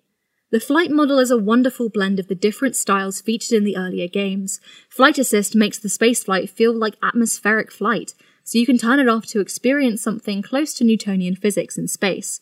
Shifting your ship's power between weapon cooling, shields, and thrusters is also necessary for higher echelon combat, which some players don't begin to experiment with until they've been playing for several years. There is a pleasing rock-paper-scissors aspect to the combat and ship outputting. This isn't a role-playing game in which once you reach level 50 you have all the best stuff and you can't be beaten by someone at a lower level. A small ship, outfitted smartly and flown by a pilot with a plan, can take out the most expensive ship in the game, and that is bloody wonderful. The core experience at the heart of the 1984 Elite is still there. Joyously fly a spaceship from starport to starport, taking advantage of the different economy types to sell high and buy low, making money to upgrade your ship. However, there is still much negativity around Elite Dangerous, particularly on its developer-hosted forums. Why? Fundamentally, it's not because of what the game is, it's because of what it's not yet. Elite Dangerous was sold to potential players in 2012 and 2013 as a science fiction universe you can live in. David Braben famously promised us the ability to chase big dinosaurs around on alien worlds and leave our cockpits to stow away in other players' ships. Official concept art showed pilots striding around space stations and first-person shooter-style combat. The 2 fundamental features these features require, atmospheric landings and space legs, or the ability for your avatar to walk around, have been demanded by much of the player base ever since. This impatience is piqued by the fact that many veteran players feel that they paid for these features when they backed the game. Frontier, the developer, notoriously don't communicate further than the next point release. They rarely give roadmaps beyond a year ahead, and when they do, they tend to fall short. Players reasonably feel that this refusal to talk about the game's future forms a stark contrast to how effusive the company was before release, and it worries backers. The developer now refuses to even confirm that they're working on space legs and atmospheric landings. However, there is a good chance that players waiting for these things will have good news in 2020. A developer post in August 2018 said that a major milestone in the history of Elite was being worked on. While atmospheric planets have been accessible in previous Elite games, walking around has not, so its introduction would be a milestone for Elite, the series. Also, an apparent leak posted in spring of this year, ostensibly from a friend of a member of Frontier staff, suggested that Space Legs was the update due in 2020. Though greeted with skepticism at the time, other predictions in the leak have been proven right over the months. If all of this is true, it will mean that players finally get the ability to walk around their ships 6 years after the game's initial release. That's still well within the 10-year development timeline originally posited, but hardly hot on the heels of 2015's Horizons update, which first introduced planetary landings. Alone among these 3 games, Star Citizen isn't yet released. It's been in development for most of this decade, and a single-player campaign called Squadron 42 is built for release in 2020. It is viewed by believers as a groundbreaking project that will be everything they want in a game, and by most other people as a cautionary tale about newfangled, unregulated funding platforms like Kickstarter. In May of this year, Forbes ran an article demolishing Star Citizen. It lined up designers who had been involved with the project to testify against Chris Roberts' management and allocation of resources and focus, as well as Cloud Imperium, the developers, approach to raising funds. The article ran with an accompanying piece on other failed Kickstarter projects, and made scathing references to Roberts' personal life. Star Citizen has entered a stage in development in which many people view it as a disaster waiting to happen. This isn't my opinion, because I've played it. Star Citizen is a wonderful, incredible feat of smart, ambitious game design. The one star system we have access to is several orders of magnitude larger than most finished games, and you can log in, create your avatar, summon your spaceship, lift off, and traverse the solar system smoothly. You can land on planets, take on missions, meet up with other players, dogfight, race vehicles, often without encountering bugs for hours or more. This is a game, not a tech demo. It's a game that just happens to still be in alpha. You know how in PC games your character's movement speed is limited to a painfully slow walk, a jog, or a sprint? In Star Citizen, you use the scroll wheel on your mouse to change your movement speed. Neat, right? Similarly, your stamina meter is your heart rate, and the game's heads-up display mostly disappears when you remove your helmet. Much of the world's interactive, and you hold down the interaction button to reveal what you can do with objects. This allows varied options for interactions in the world, but leaves it visually uncluttered when you're not doing so. The game is full of smart ideas like this. There are still bugs. At the time of writing, when you die in the game, it often freezes and has to be force closed via the task manager. But, incredibly, in the hours I've played it as research for this article, I've actually experienced fewer bugs than I did in a recent afternoon fighting in conflict zones in Elite Dangerous.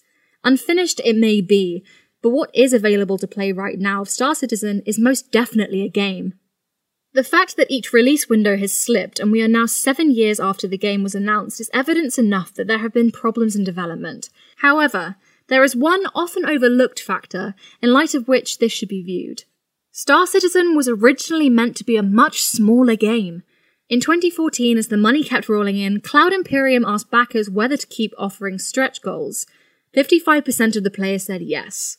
Now, the scope is massive, and arguably implausible in parts, like the goal of item permanence in the world, whereby an object dropped on one place on one planet will still be there for another player to find, potentially years later. This expansion in scope is probably why the game is late, and you could call it a feature creep, but it's not fair to suggest that most players and backers didn't support that choice. So which is closest to delivering on the promise?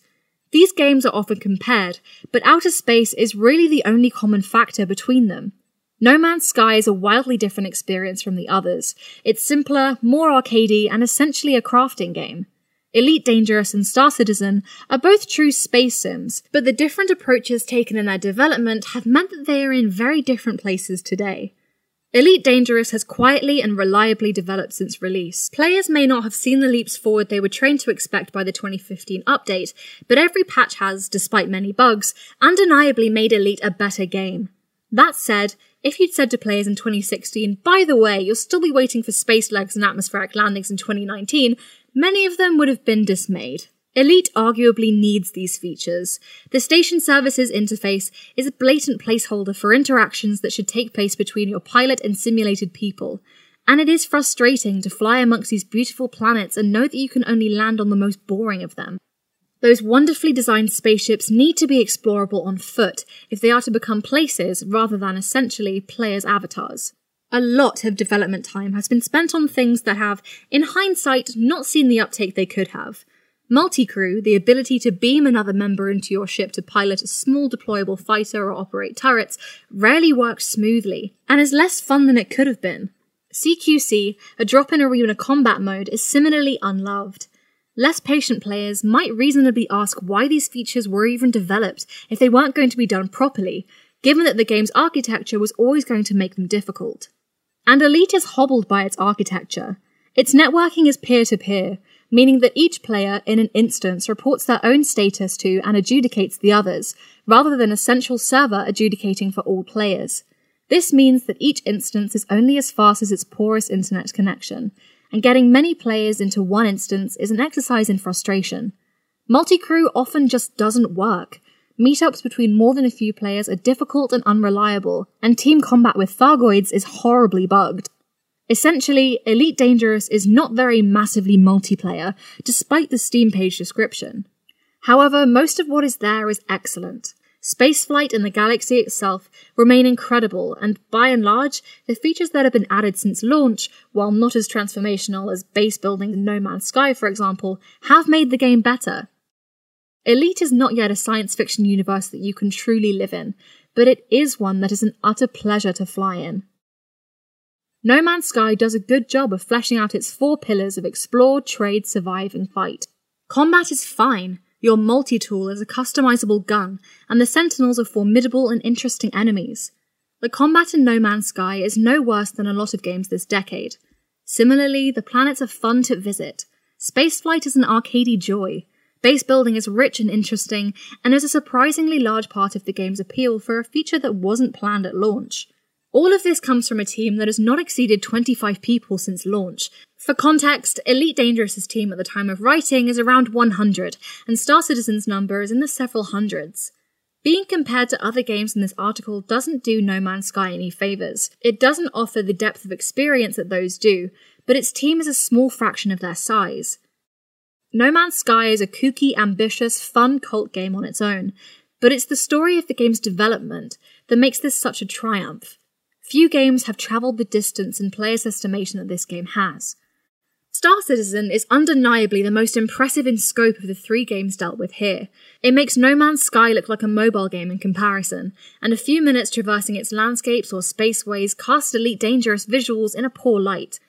It's also more complex than Elite mechanically. The ships have directional shields which players can manipulate, and several fight assist analogues, offering a potentially deeper flight model. Also, it's being built as all one thing, so if its release before Elite includes both atmospheric landings and walking around, then it will actually have reached its planned maturity first. Cloud Imperium needs to keep raising funds to keep the lights on. This has led to some charmless sales practices, like selling access to live streams. Goodwill has a limit, and there is a finite number of people who will back a project like this. There is a real feeling among the players of this game that Cloud Imperium need to ship something ready, soon, to keep up its momentum. But contrary to most of what is written about Star Citizen, it is not only a game. It's already more of a game than many finished games. If you have the patience to learn how it all works, the game really needs a tutorial, there is a tremendous amount of fun to be had in the persistent universe. Chris Roberts, Sean Murray, and David Braben are 3 likeable geeks who asked for our money in the early 2010s in return for something we all dreamed of: the ability to explore space, planets, and starships in a science fiction universe we could make a home in, not just play. Are they there yet? No, not yet. But keep dreaming. Just a little longer.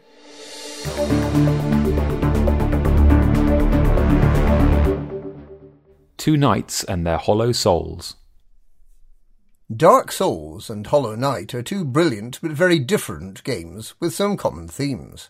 How similar are the worlds of Lordran and Hallownest, and how deep do these similarities go? Dark Souls is a game series renowned for its punishing difficulty. Since the release of its precursor, Demon's Souls, in 2009, From Software's formula of high-damaging enemies, a low threshold for mistakes, and heavy consequences for failure has become something of a benchmark for difficulty in video game journalism, with other challenging games such as Cuphead often being compared to Souls. But the Souls games are more than just a challenge to be overcome. They tell the tale of ruined and crumbling worlds, of gods fallen from grace, demons on the verge of extinction, and the populace consumed by a terrible hungering curse. The undead-haunted land of Lordran is brought to gloomy life through tragic characters, breathtaking locations, and cryptic hints scattered in the darkest corners of the game. At the heart of it all is the eternal, conflicting cycle of light and dark. In 2017, the indie developer Team Cherry released the Kickstarter-funded Hollow Knight, a roguelike Metroidvania with high-damaging enemies, a low threshold for mistakes, and heavy consequences for failure. This, naturally, seemed very similar to Dark Souls, with the same steep learning curve for a newcomer, and the same sense of accomplishment when finally toppling a boss 5 times the size of your character. In addition, it doesn't take much exploration of the ruined, husk-infected kingdom of Hallownest to feel that it bears more than a passing similarity to Dark Souls Lordran. As a player delves into the fragments of the plot, from the very top of Crystal Peak to the depths of the ancient basin, they discover a mythic conflict between light and darkness, broken gods, and a great tragedy spawned from fear of the sinister infection.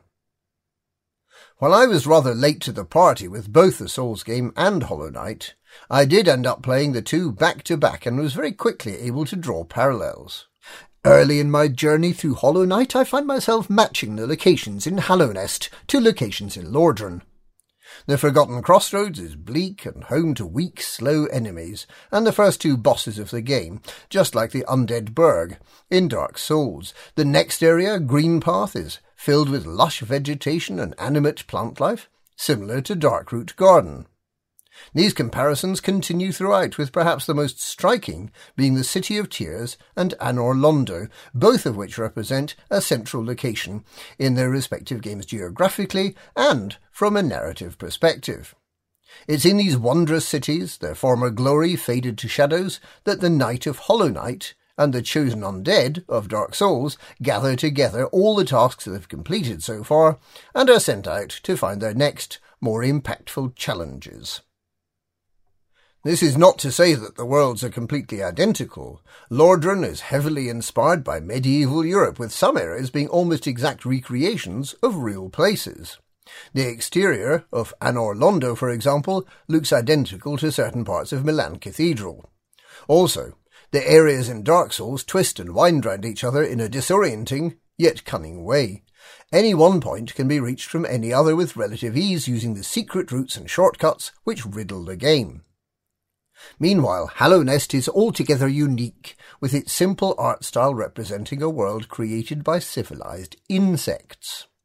The architecture has recognizable elements such as street lamps and cemeteries, but everything is framed in an inhuman way.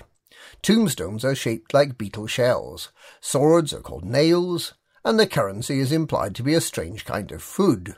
While it's still easy to become lost in the maze of caverns or tunnels in Deepnest or the Royal Waterways, every location in Hallownest is kept very separate from the others. The map, which the player gradually fills in, helps to demystify this, showing each location as a rough rectangle filled with its own tangle of paths and rooms.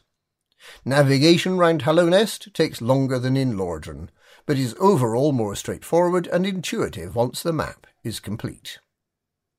Regardless of how the player explores these games, they'll encounter enemies and obstacles blocking their path. They again handle these in different ways, both playing to the strengths of their different genres. Dark Souls places a heavy emphasis on combat, granting players and enemies a huge variety of weapons and actions to use when fighting. While this provides great scope in how a player can approach any given enemy, the unifying theme in all methods of fighting in Dark Souls is commitment. Most attack animations are slow compared to other games, movement is highly restricted, almost every action consumes stamina, and any hits will often deal heavy damage with a chance to stun. Thus, every action is deliberate, fights become a test of judgment, and weighing resources and opportunities against the very real risk of a swift death. Hollow Knight, by contrast, places more emphasis on speed and movement than risk and reward. There are no weapon, armour, or even cosmetic options for the player's knight. And while equipping certain charms will favour different playstyles by tweaking the knight's abilities in various ways, the core gameplay will be largely unchanged. The knight can move quickly, especially once the Mothwing Cloak and the Monarch Wings have been acquired to allow dashing and double jumping respectively. Fast, close-range slashes with the nail are the only real combat manoeuvre the knight possesses, and enemies will often have only one or two attacks of their own. There's no stamina to restrict these simple attacks or player movement, and no shields to block enemy attacks with, which all combines to emphasise the importance of speed and dodging. Some areas of the game, most notably the White Palace, are almost completely free of enemies, with the challenge being entirely based around platforming and the use of the knight's remarkable manoeuvrability. Even the nail can be used to pogo off enemies' heads or hazardous spike pits, the sole weapon in the game becoming a movement tool. Yet despite these differing approaches to challenge and obstacles, both Dark Souls and Hollow Knight culminate in similar ways. Spoilers follow. The player character faces off against a light-based deity. In Dark Souls, this is Gwyn, the Lord of Sunlight, a Zeus-like figure who used the power of the First Flame to defeat the dragons and bind the cursed soul of humanity to the light of fire. It's implied that in his fear of humanity's inherent darkness, his act of linking the fire irrevocably changed the nature of the world and the relationship of light and darkness. While he's portrayed in great majesty throughout the game, from the massive statues in Anor Londo to the church dedicated to his sunlight miracles, he's revealed as a shriveled hollow when the player finally meets him. Hollow Knight's radiance is, like Gwyn, a deity representative of the sun, though in a far more literal sense, as she first appears as the sun itself. In keeping with the insectoid nature of the game's characters, the Radiance's true form is that of a white moth, capable of blasting the night with beams of sunlight and summoning a rain of divine swords. Unlike Gwyn, whose importance is made clear to the player right from the Dark Souls opening cutscene, the Radiance is altogether more mysterious. Very few characters mention or know about her, and none call her by name. 2 of the game's endings are even possible without ever having encountered her. Nonetheless, if a player searches hard enough, hints at the Radiance's influence can be found, such as the ironwork fences wrought in her image, and the Pale King's references to the blinding light that plagues their dreams. Despite their roles as Sun God final bosses, Gwyn and the Radiance take very different places in their respective stories. Dark Souls' Gwyn foresaw humanity's Age of Dark, eventually overthrowing his Age of Light, and took measures to prevent it, binding the souls of human undead to the First Flame and allowing the curse to be temporarily staved off if dark humanity was fed to the flame. Hollow Knight, the Radiance, by contrast, was supplanted by a creature called the Pale King. The Pale King sealed her within a vessel of darkest void, the eponymous Hollow Knight, to prevent her from spreading her infection through the dreams of his subjects. The interesting comparison here is that the Pale King bears significant similarity to Gwyn in all but the aspect of being a light-based god. Gwyn feared the dark and used light to attempt to stop it. Meanwhile, the Pale King feared the Radiance and used the void to attempt to stop her. However, both Gwyn's and the Pale King's plans were flawed. The undead curse continued to afflict Lordran, and the Radiance was able to continue spreading her infection from within the Hollow Knight. This leaves the player seeking a way to correct the mistakes of Gwyn and the Pale King, and ultimately succeed them as the new rulers of their lands. The final contrast to mention is the contrast in tone. Lordran and Hallownest are both in states of ruin. Only a scarce few characters remain who are not hostile to the chosen undead and the knight. But these characters and their dialogue are vital to setting the tone of each game. Perhaps Dark Souls' most famous character is Solaire of Astora, a knight known for his unwavering faith in the sun and his friendly demeanour. However, if his story is followed into the fiery demon ruins, he falls into depression and can eventually go mad when he discovers a parasite which glows like the sun. Similarly, Siegmeyer of Katarina is filled with valour and courage, yet, as the player helps him, he begins to feel more and more useless, and is ultimately slain by his daughter when loss of purpose turns him hollow. Even Oscar, the first character to help the chosen undead, is killed by the player's own hand. In Lordran, every character is acutely aware of the ruin and decay of the world, and the crushing weight of futility erodes away any optimism or sanity these characters may possess. Meanwhile, Hollow Knight's characters are surrounded by a similarly gloomy world. Most of the populace has fallen to the infection, and their mighty saviour, the Pale King, is missing. Yet Elderbug, the first character encountered, can have his pessimistic outlook changed through the simple act of bringing him a flower. Characters such as Cloth, Hornet, and Tiso refuse to give up on their convictions, even in the face of insurmountable odds. All draw some degree of comfort and confidence from even the smallest of things. Quirrell is perhaps the best example of this, an itinerant scholar who, despite his amnesia, never ceases to seek out answers. The player can often find him admiring some of the most spectacular views in the game, such as the City of Tears and Crystal Peak, and he always speaks of such places with satisfied wonder. By the end of his story, he's reached the most beautiful and tranquil area in the game, the Blue Lake, and the knight can share a moment of silent contemplation with him at the water's edge. This, I feel, is where the games truly differ. Dark Souls will not, cannot, allow its characters to rest easy or satisfied. It does everything it can to drag the player down into its oppressive atmosphere, working on the basis that the greatest triumphs can only be won through the greatest of adversary.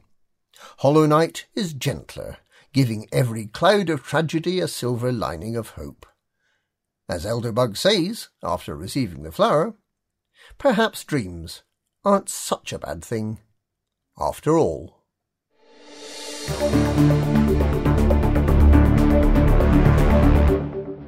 Review: Blood of an Exile.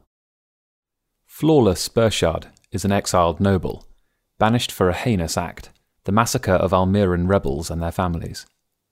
He is forced to become a dragon slayer and to wander the realm facing these terrible and beautiful creatures in single combat until, eventually, one of them wins and kills him. Unfortunately, Burchard has proven far too successful at his work, and during his years of exile has racked up more than 60 kills. He is summoned back by the king and offered his old life back in exchange for the completion of an impossible mission. Failure means death, and refusal means death, so it's an opportunity he cannot turn down. Blood of an Exile is the first book in Brian Nasland's Dragons of Terror trilogy. The genre of gritty epic fantasy is a crowded one, with many writers vying for the reader's attention. Nasland appears to be aware of this, as Blood of an Exile starts fast, with a dramatic duel between Burchard and a dragon, before shifting to a second narrative and recounting the journey of a mysterious traveller, Garrett, as he arrives in the kingdom of Almira. Nasland's story is filled with the tropes of the genre, with a mixture of assassins, thieves, battles, heroes, dragons, and different forms of magic. There is an ecological theme to the writing as well, which is gradually revealed as being part of the plot. As with all things, there are certain simplifications made by Nasland and his characters, as he outlines the way in which the people of his fantasy world need to make difficult decisions, and occasionally oppose innovation and industry to preserve their environment. The real-world parallel is quite clear, although it is also somewhat ironic, given the way in which the same themes were explored when J.R.R. Tolkien described the idyllic countryside of the Shire, and set a template for writing traditional fantasy throughout the 20th and 21st centuries. Nasland's take is not preachy, but his view, outlined through the proxy of his characters, is fairly clear, and this is likely to be a theme that is developed further in the rest of the trilogy. Blood of an Exile doesn't stray far from the main themes of the genre, and Naslund handles these with solid and competent writing. The tendency towards modern dialogue without embellishment is something he embraces, which can be an issue for some readers. Most of his characters are well thought out and established carefully, but they do not rise above those in other fantasy epics, although his 4 principal perspective cast are all interesting in their own way. The name Garrett, used for an assassin, does raise immediate comparisons to a popular video game franchise. Events are drawn together for the story's resolution. For the most part, this is handled well, although there is one character who manages to travel a very long way very quickly, in time to make a decisive contribution to the final battle of the book. The conclusion leaves enough loose ends for us to look forward to the next instalment of the trilogy. Blood of an Exile is a fast-moving page-turner, full of the elements that genre fans will like. Contained within the story we have a quest involving a disparate band of individuals who, over time, become loyal to one another. We have a siege, we have political games, betrayal, assassinations, and more. In many ways, for traditional fantasy readers, this book is like an old friend you have never met. Blood of an Exile by Brian Naslund is published by Tor.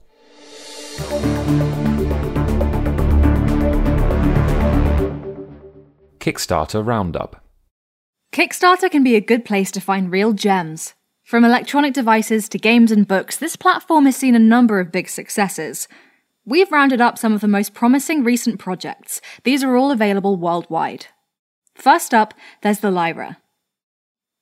The Raspberry Pi has already gained a reputation as a vehicle to emulate classic video game consoles.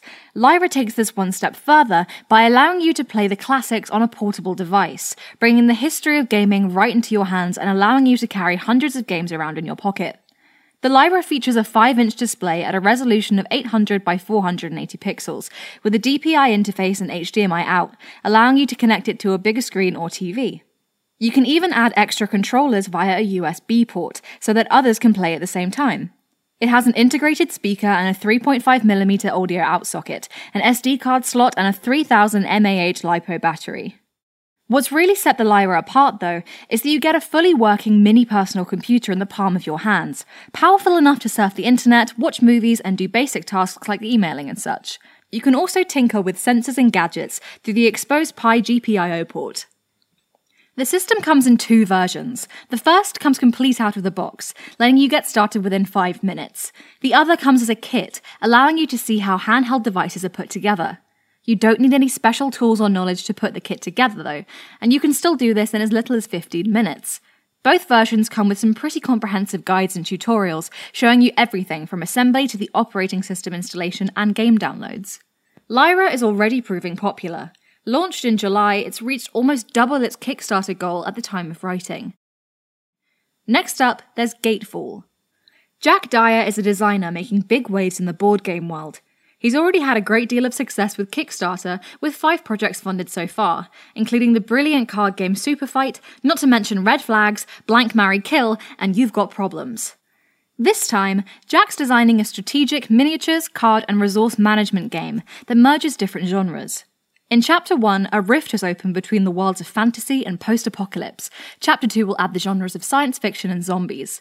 Players take control of a team and use action points to defeat the other side and win victory points. Characters respawn when defeated, and can even tag in a new character from the same team to help them out. There are lots of different ways to play.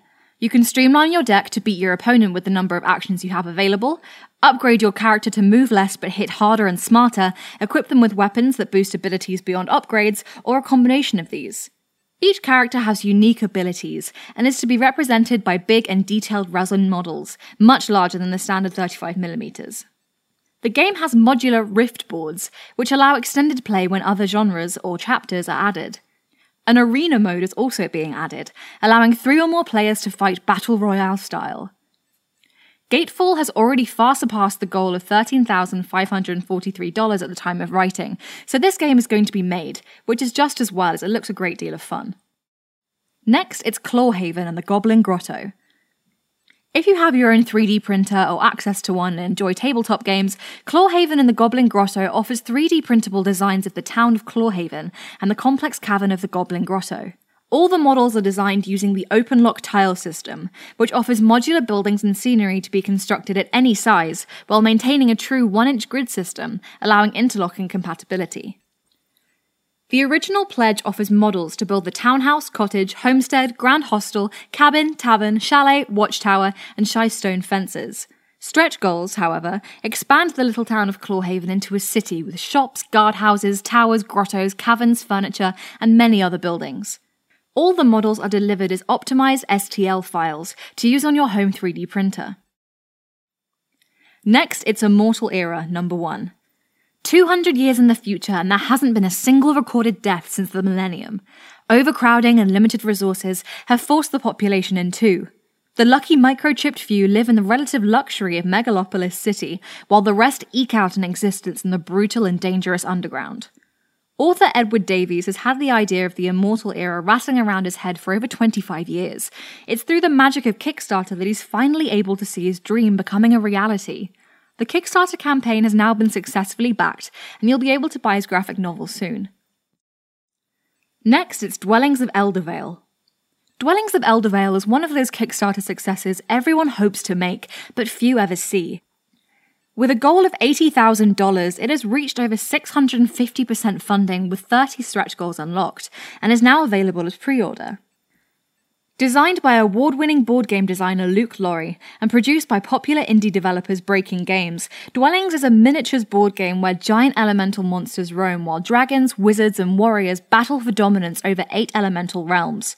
Up to 5 players control unique factions seeking adventure and ultimately to dwell in Eldervale. One of the best things about this game is the replay factor. With 16 diverse factions, 8 player boards, 9 monster cards, and 60 magic cards, no 2 games will be quite the same. And finally, there's Etherfields, the board game. The Kickstarter success of Etherfields puts almost all its peers to shame. At the time of writing, with 5 days left to go and the goal of £40,000, there have been over 27,000 backers, generating almost £2.7 million.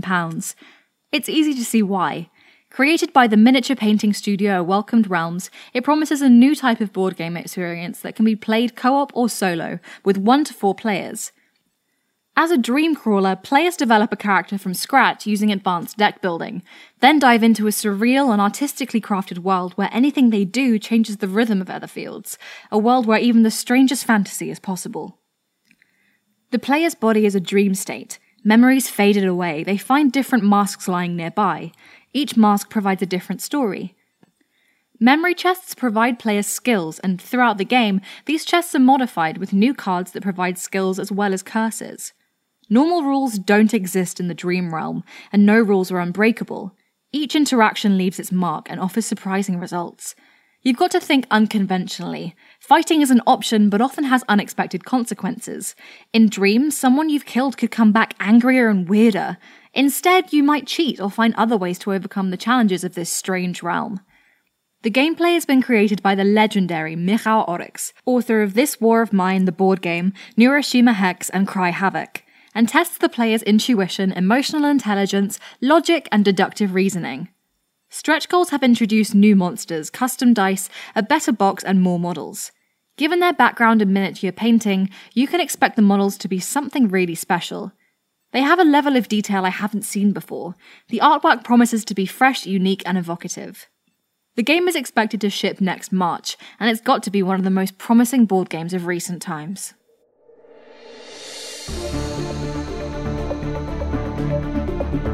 Thank you for listening to Parallel Worlds Issue 1. This issue featured articles written by Alan Stroud, Ant Jones, Ben Potts, Christopher Jarvis, Connor Eddles, Louis Calvert, Richard Watson, Thomas Turnbull Ross, and Tom Grundy, and was edited by Alan Stroud and Tom Grundy.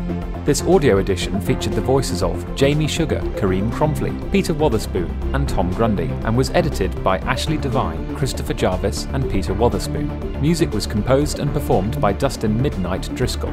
We would like to thank our Patreon subscribers for their continued support. For copies of back issues of our magazine and podcasts, visit our website at www.parallelworlds.uk.